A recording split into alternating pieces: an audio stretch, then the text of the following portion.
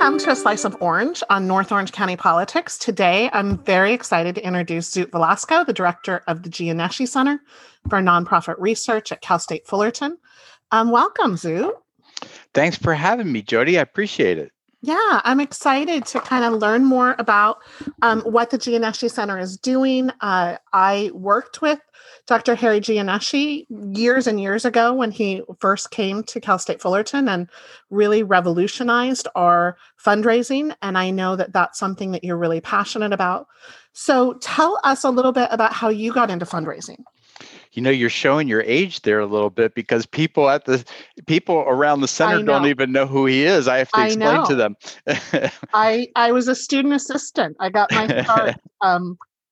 My only real skill as I started college was asking people for money because I had practiced so long asking my parents for money. And so, yeah, it turned into a career until I switched over to teaching.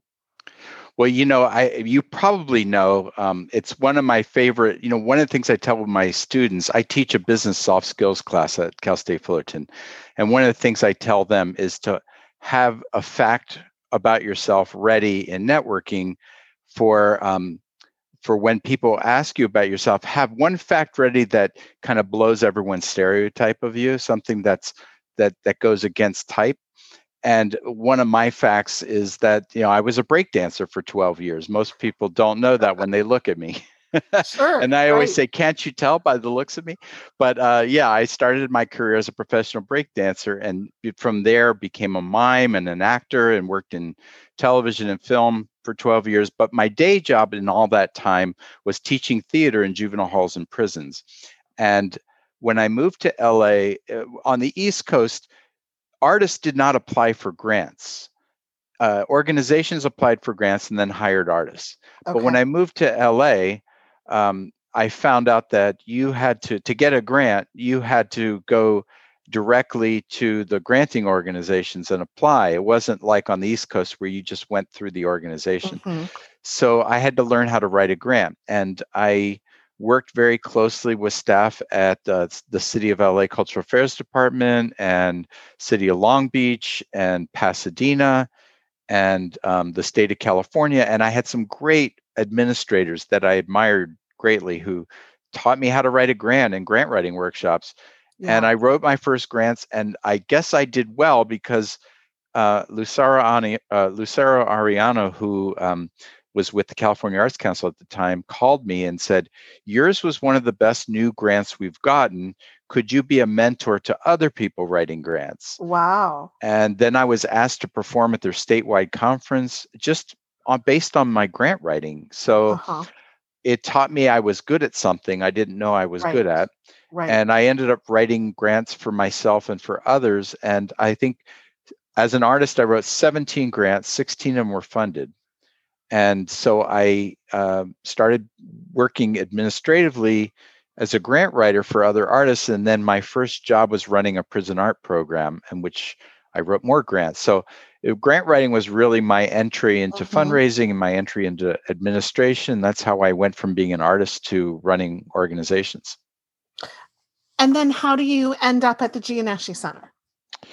Wow. So this is my third career. So I had 12 years as an artist. I had 23 years running art centers. Okay. My last one of any significance was the Muckenthaler.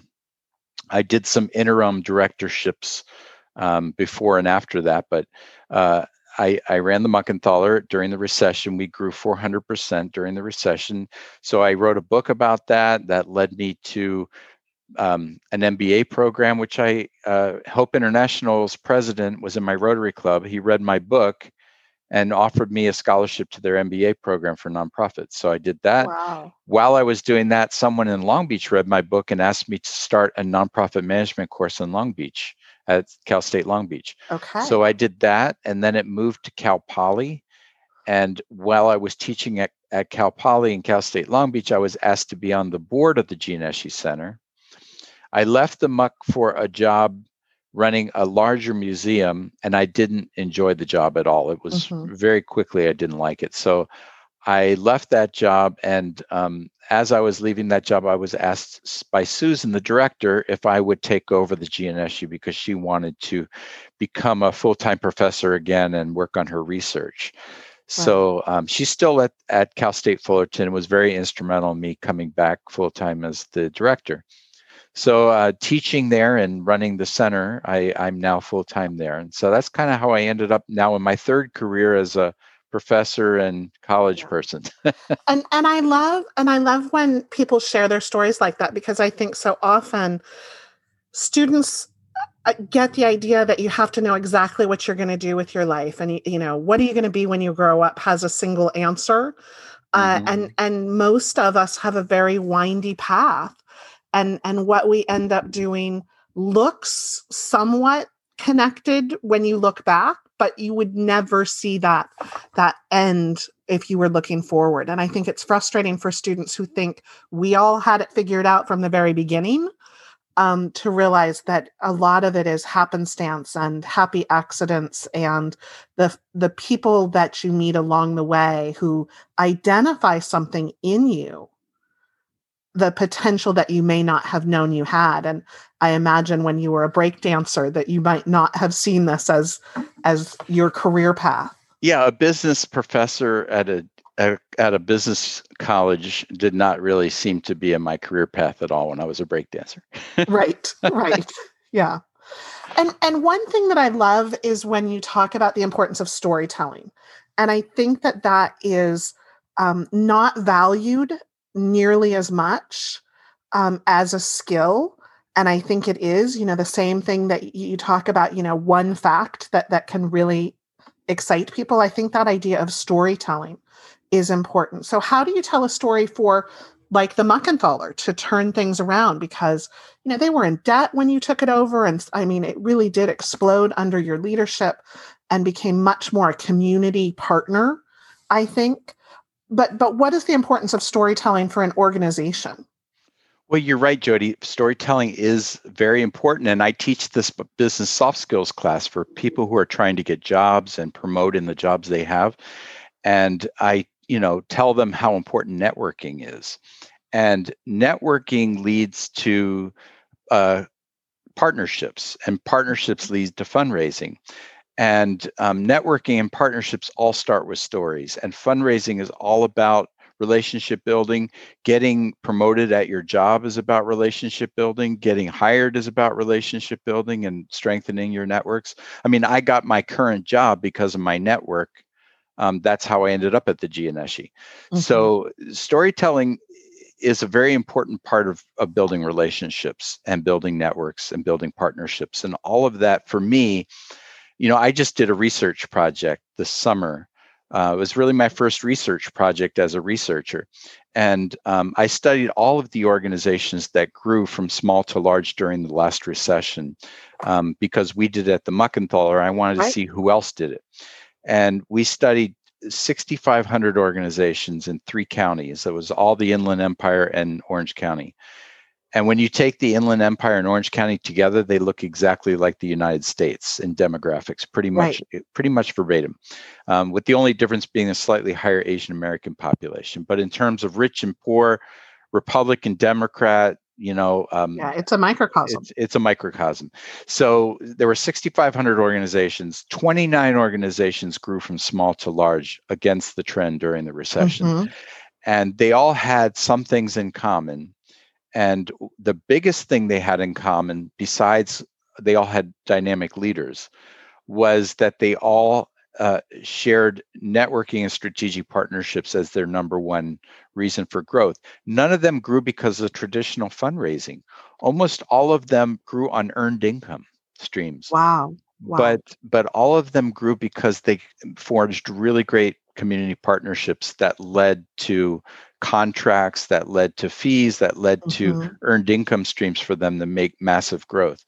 So when you tell stories well, and when you can articulate who you are and what you have and what you need, you're much better to forge partnerships that will help you grow, help you get jobs, help you promote in jobs, help you get money as a fundraiser, all of those things. So that's, for me, the importance of storytelling. Yeah. And what other research is coming out? Because I love that we have a center for nonprofit research. I think that's really important. It's not often studied. And so that's a great example of research that you're concentrating on. Are there other research projects? Not right now, but I may elaborate more on the research project I did, because I have a proposal out for some funders to look at studying organizations that are growing from small to large and investing in them. Because Mhm. once an organization gets over $1 million, it's very easy for them to grow, Mhm. because now they're large enough to have staff and an infrastructure to grow. But to get from 200,000, which is 75% of organizations are under $200,000. Right. So to get from 200,000 to $1 million, where all the money is, because 80% of all funding goes to organizations over $1 million, which there's less than 20%. Sure. So to get from 200,000 to $1 million is very difficult. And once you get over that threshold, it's very easy. So I'm trying to convince funders that they should look at the research, find out, and they can hire me to do that, but they could do it on their own.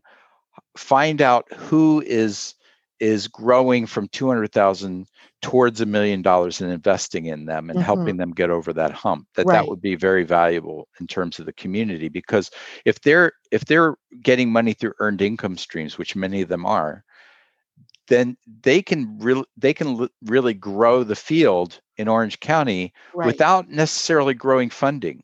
Like, they're Right. bringing more funding in through earned income without having for people to compete for dollars. Yes. Right. So I think that is really valuable, and I'm trying to convince funders of that.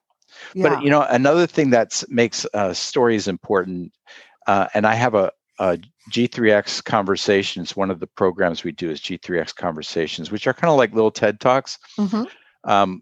We have one coming up in April with this guy named Paul Propster. I think I got his name right, who is a graduate of Cal State Fullerton and is the story architect for JPL NASA. Oh, wow. And he uses stories from the engineers to develop their strategic planning process. So Oh, they wow. base their whole planning process on storytelling.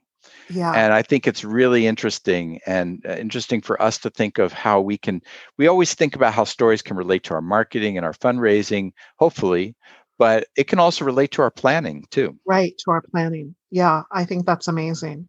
So, what does being a connector mean to you?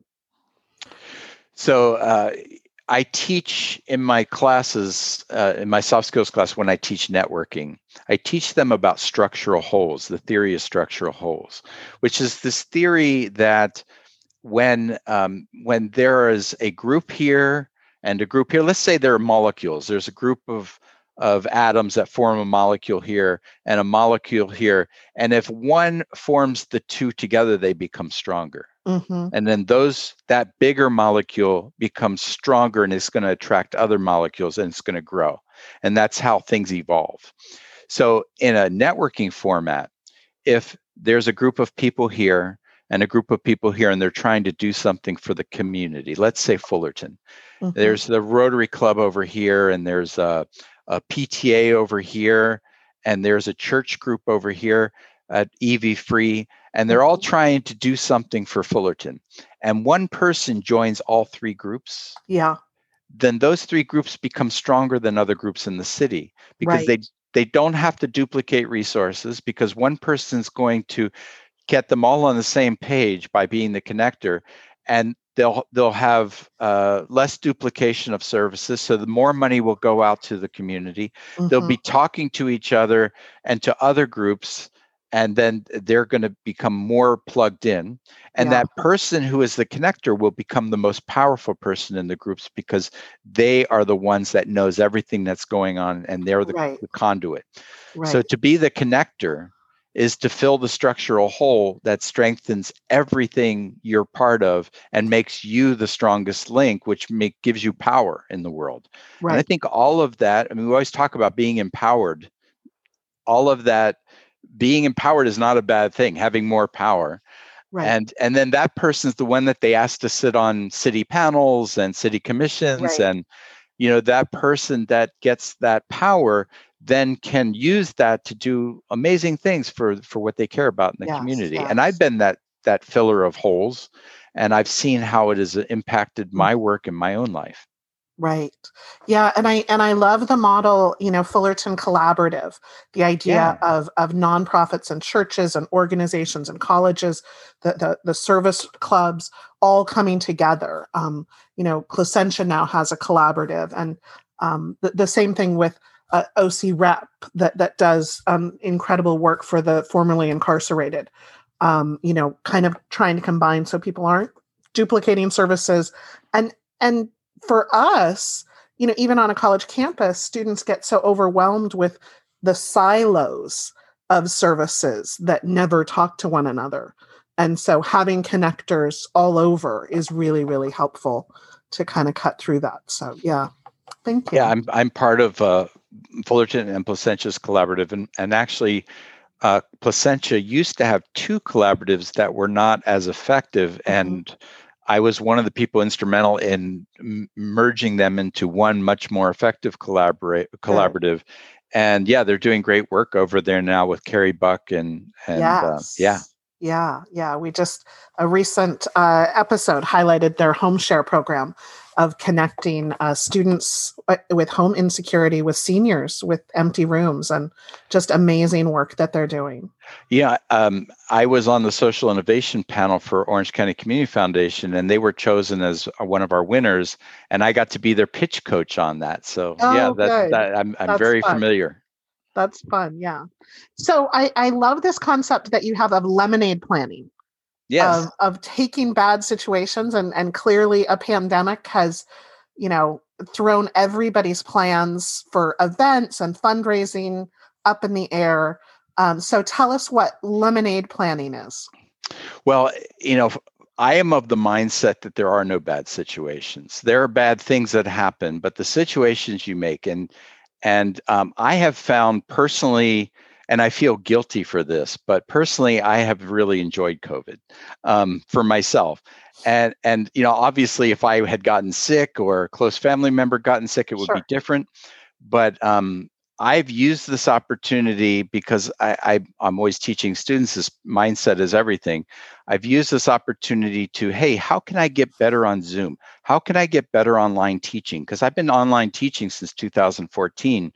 How can I do better? How can I learn more tricks and tips for being better on the internet? And how can I take advantage of not having a commute an hour each way every day and use that time? Right. And so for me, I've made the most of it because I planned early on. I bought a house during COVID when the rates were at their lowest, and the market was before the market heated up again. So I took advantage of a little dip in the market. I took advantage of a lot of things that COVID brought, investments and all kinds of things, and said, how can I make the most of this crisis for other people, make it an opportunity for me? Because it's that, John F. Kennedy said the Chinese word for opportunity for crisis is opportunity, and I forget what he said, but you know what I'm saying. There's always two sides of it, the yin and the yang of it. So for me, lemonade planning is this idea that you're not going to sit down and do a 3-year plan. And if you have a 3-year plan, it's going to be worthless now. Right. Because of COVID. Everything is different. Whatever you planned before, it's not going to be the same again. Right.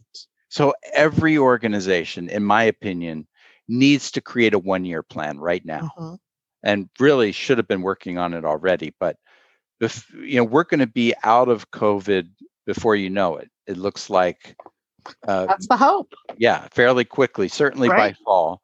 We should be working. I mean, people are already acting like they're out of COVID since they got their vaccines. Right. I'm seeing so many more people on planes now and out in the community. And I went to which my running friends tell me is the I think they call it celebrating at mile 24 or 25. Yes, exactly.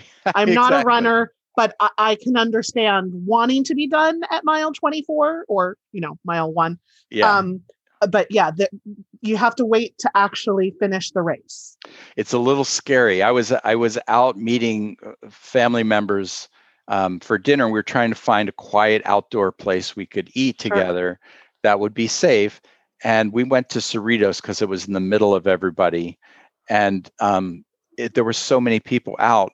We had to go to 3 restaurants before we found a safe place to eat. Right. But the point was, I'm getting off track. But it's coming. Yeah. The light is at the end of the tunnel. And if you don't have a lemonade plan for the new normal, because you can't just go back and do what you did before, and you can't keep doing what you're doing now. So if you're not sitting down coming up with a new plan, then you're really going to be left out in the cold and have to wing everything. And that's never a good way to be competitive, by winging everything. Sure. So and I certainly saw, and I sort of thought, for business professors especially, the opportunity for case studies of who really could pivot quickly, and who just folded. I look at some like Soup Plantation, just really early on was like, we're out of business, we're done. Mm-hmm. And some other organizations, in Brea, we had a restaurant, the Dillon, which immediately said, you can order from our wholesale restaurant suppliers. We want, you can have eggs and toilet paper and all of these things. They immediately did a drive-through breakfast for all kids in the city. And my husband and I had never gone to their restaurant, and we are lifelong supporters. And every time we go, we say, like, we are here in your outside dining because you immediately supported the community and you understood what was needed in that moment. And that's a business we want to support. I think the same is probably true for nonprofits. Yeah, I've seen restaurants that use this time to do remodeling that they would have had to close for, and maybe add a backyard patio that they would have wanted to do anyway. So yeah, I mean, some people have really taken this as an opportunity. And I've seen, the Muckenthaler is a great example. Farrell, the director there, has done a great job of pivoting. And I hate saying pivoting because it's so overused now, but he did pivot. And he, and Marcia Judd, who is his lead artist, did a great job of kind of recommending these art kits. And Stephanie, his education director, who I hired, I'll take some credit for Marcia and Stephanie, but she did a great job of getting these art kits out. And Farrell, this whole team just really did an amazing job of turning what was a terrible situation where they had to close down their art studios into art kits that could go out to families. And I know so many families that were picking them up, and then they hosted the drive-in movies. That was amazing. And his sculpture garden. And he never missed an opportunity to do something. So kudos to Farrell for that. Great job. Right. Are there other organizations that you saw that were doing those things? Yes. There were arts organizations that did things online that, and what's probably going to happen when they go back to normal, the new normal, they'll probably continue to have some exhibits online. They'll have online conversations on Zoom. They'll have some concerts online. After the concert's over, you'll be able to access it by YouTube. Right. So none of this is bad. I mean, certainly people our age and older were very reticent to do things online. Nobody's reticent anymore to do things online. Right. So the fact that a 70-year-old man's going to get up and pick up Zoom to look at something is no longer a question. Right. They're going to continue to do that because they know how to do it now. Right. So it's been really, that is the best part for me, is the number of events that I was able to go to from my home, and not the commute, and not getting home late, and not in this time zone even. It was when there was a Barney Frank, the former congressman, was doing an event in Vermont, and I emailed and I'm like, so we're talking about him in my Congress class. Can we attend? And so it was us and a little men's Jewish group in Vermont and my students. And it was wonderful, as long as you do the time difference. That's awesome. the number of events I have been able to go to and the tour groups. I've gone to a lot of tours in Washington, D.C., where the tour guides who are now out of work are putting on Zoom events, and that has been fun. So I do think that a lot of people have figured it out, and it will be interesting to see what we keep when we go back to normal. I certainly hope that a lot of events continue. I think a lot of people think that once people can go back, they're gonna go back and never look at Zoom again. But the fact of the matter is, people forget what it's like to commute. Right. And I just went to pick up my vaccine shot last week, and it reminded me of the traffic. And yes. I wasn't in a hurry to get back in that traffic. And anytime I can avoid it, I'll be happy to. So I know a lot of people are going to continue to work from home many days a week. Yes. Whether they, and their bosses can't say you can't do this job from home anymore, because it's been proven we've all learned what's possible. We've all learned. So yes, so everything is going to change, and it's got to be prepped for that. I have apologized to my friends many times who have been working at home, and I thought they had it easy. I'm like, oh, this is difficult in a way I did not anticipate. Well, it's funny. We used to make fun of housewives and, as being this, and that's the most difficult job in the world. And now everyone can see that now that they have their kids home all the time. Yes, absolutely. We all understand how difficult. I've been a house husband. I know exactly how difficult that is. Yes. And teaching too. I think we all have appreciated the job of teachers when we see them trying to manage classrooms on Zoom. Lots of learning in the past year. So tell me about your podcast. I love the name 501c3 BS. So how can people find out more about what you're doing and what you offer on that podcast? Well, I'll just tell you, first of all, the podcast's available wherever you get podcasts, on Alexa, on Apple, on Google, whatever, it's there. So it's called, you said it's called 501c3 BS. It's spelled with all the, the way you would spell the tax code. The tax code, all those parentheses. But the way I came up with it is I had been doing a different podcast on the arts that didn't do very well, but it was just a way for me to learn podcasting. It was I did it for myself. And it was called Art in Other Places. And it was about all the places you don't expect to find art, and art is there. Mm-hmm. And it was pretty cool. I would love to have gotten bigger, but it didn't really develop an audience. I didn't really know marketing podcasts that well at the time, but I learned a lot through it all. And when I had written my second book, my first book was on the Muckenthalers' history that I wrote with the staff of the Muckenthaler. We wrote it together. So what's the name of that? Because I know, we have a big audience in Fullerton who love the Muck. It's one of those Arcadia history books, and it's called the Muckenthaler Cultural Center. So you can see the history of it from the Arcadia book. So we, the staff, wrote it, and I led the writing of it. And then my second book was on nonprofit management, and it was basically on how you take an organization that's not doing well and you turn it around through planning and through other things.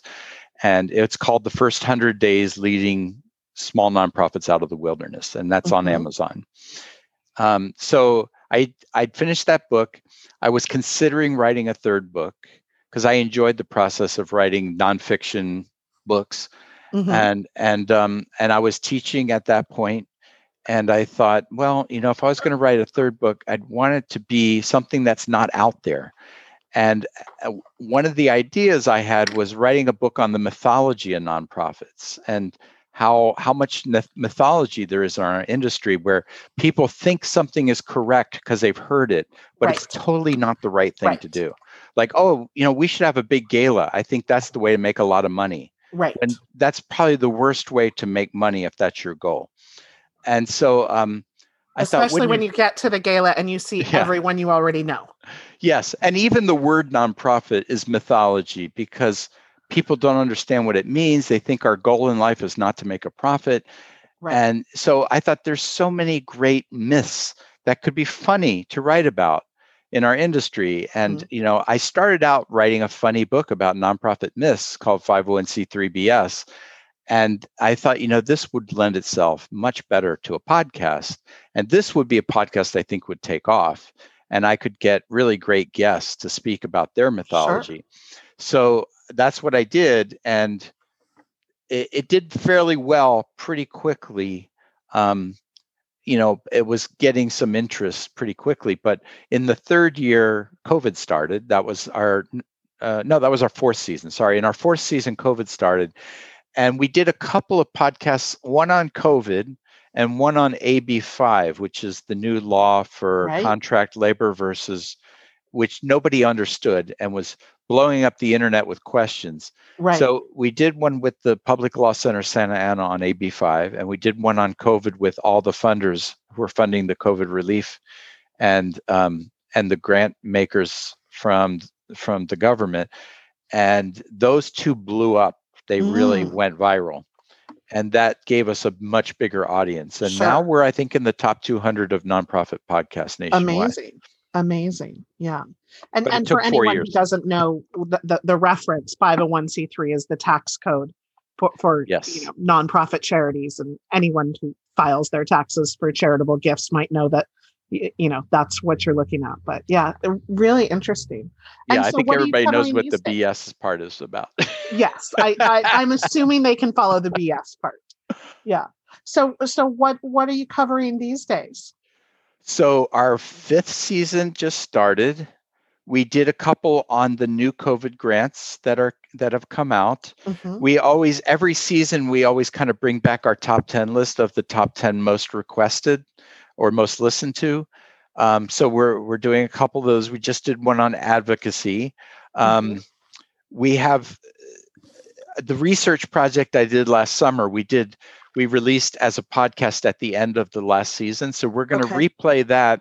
And then I'm going to play the interviews I did on the research end with the CEOs of those organizations that were stars during the recession.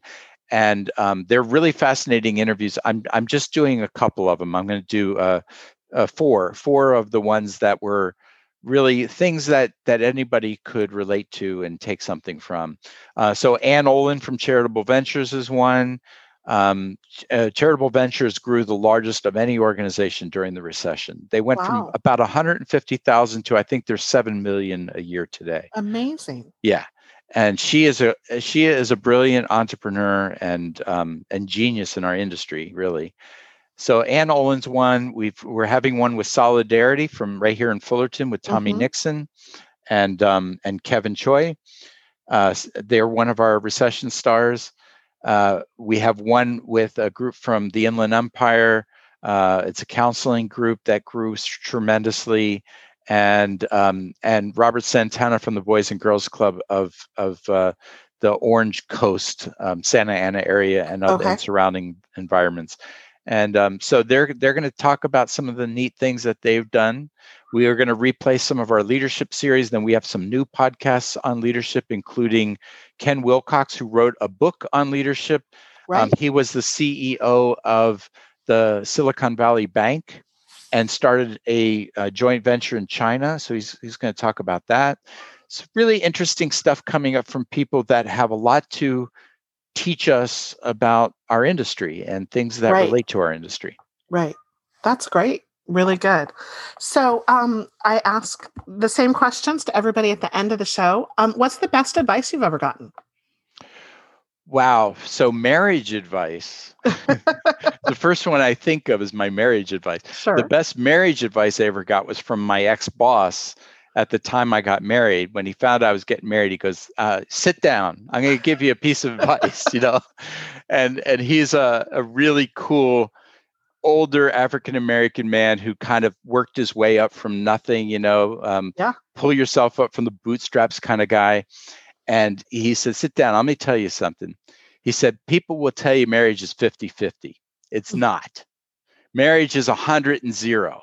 If you're not willing to give 100% and get nothing in return, you have no business getting married, because sometimes you're going to have to do that. And sometimes she's going to have to do that. And if sometimes you don't have 50% to give. Yeah. And you have to stay together anyway. Right. And that was the best marriage advice I ever got, I think. Yeah. It's really good. Yeah, absolutely. So Absolutely. that's the first one to jump to mind. In terms of professional advice, I had a Rotary Club president when I first joined Rotary named Tom. Oh, shoot, I'm blanking on Tom's last name, but he used to be president of Fullerton Community Bank before it became Opus Bank. Tom Meyer. Okay. And Tom Meyer told me once, he said, Zoot, you can always figure out a way to say yes. And I thought about that, and it brought me back to my improv training when I was in theater improv with Second City, where you say yes and, when you want the scene to continue, you say yes and. Right. And I thought there is always a way to say yes, and if you do this for me, I will do this for you. Right. You don't have to make it so open-ended that you say, yes, I'm going to do everything for you and you have to do nothing. Right. You make it a real partnership by saying, yes, I will do this if you can do this also. And you make them have a little skin in the game so that they're invested in it. And then you can pretty much do anything for anybody with a little partnership. I find that to be great. I don't think you ever have to say no. You can always say yes. And like people at the Muckenthaler used to call me. I'd say I get about 7 to 10 calls a week people wanting to use the space for free. Sure. Oh, let me bring my dance group there. Let me do a talk there, blah, blah, blah. So I used to say, yes, we can do that. If you're willing to fill out a proposal, we take a certain amount of proposals every year for free events, and we'll run it in front of our committee. And if you're willing to do that, you could take a chance to have a free event there. We need to know the particulars and the information. Will it fit with our schedule? Sure. And I would lay that out, and one person a year would apply, and we would give them the free event. Of course. Sure. But, most people would never follow up because they wanted me to do everything. Right. They didn't want to do anything. They want the yes. They do not want the and. Yes. Yeah. So, yeah, I found that I don't have to say no. I can say yes. If you'll do something also, we can do this together. Yeah, I like that. So what's a book that you like to recommend to people? I have 3 books I recommend to all of my students and staff. Okay. They're books that changed my life. Okay. In terms of spirituality, it's The Prophet by Khalil Gibran. I think everyone should read The Prophet. It is, the way I describe it to people is that it's all the wisdom of the universe distilled into one poem. Yes. In terms of finance, Personal Finance for Dummies by Eric Tyson changed my life. I didn't grow up knowing personal finance, and I was $20,000 in debt. I read his book, and I was $20,000 in the bank, buying my first house within 2 years after reading that book. Wow. So it changed my life. And it's a dummies book. You can make fun of me for it, but it worked. No. Yeah. The third book is Dale Carnegie's How to Win Friends and Influence People. The first self-help book and still the best. Right. And talk about networking. There's nothing better. Right. than his book. So those are the 3 books that changed my life. 3 great books. Good. Yeah. And then is there a hopeful message you can share with our listeners? Everything is about mindset. Everything should be a hopeful message. Everything in your life, even when bad things happen. I'm kind of I'm a Taoist, so I believe in the philosophy that there is nothing good and bad in this world. They are flip sides of the same coin, and you have to look for the positive side and not dwell on the negative side, because there's going to be one in everything. Sure.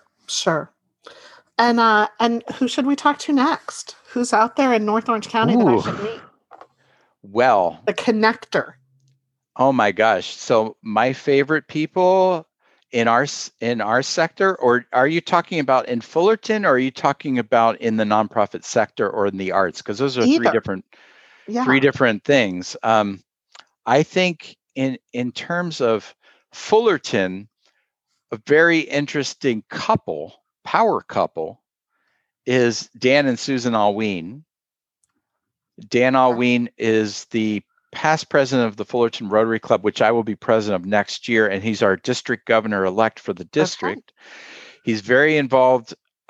He's the one who came up with the idea for the mask project when COVID started. They came up with a way to make masks for St. Jude's and all the hospitals, and they motivated all of Rotary to make masks, and we had thousands of people making hundreds of thousands of masks. Right. And his wife, Susan Alwyn, runs Assured Audiovisual. She's an HR professional. She escaped Cambodia as a child, has an amazing story.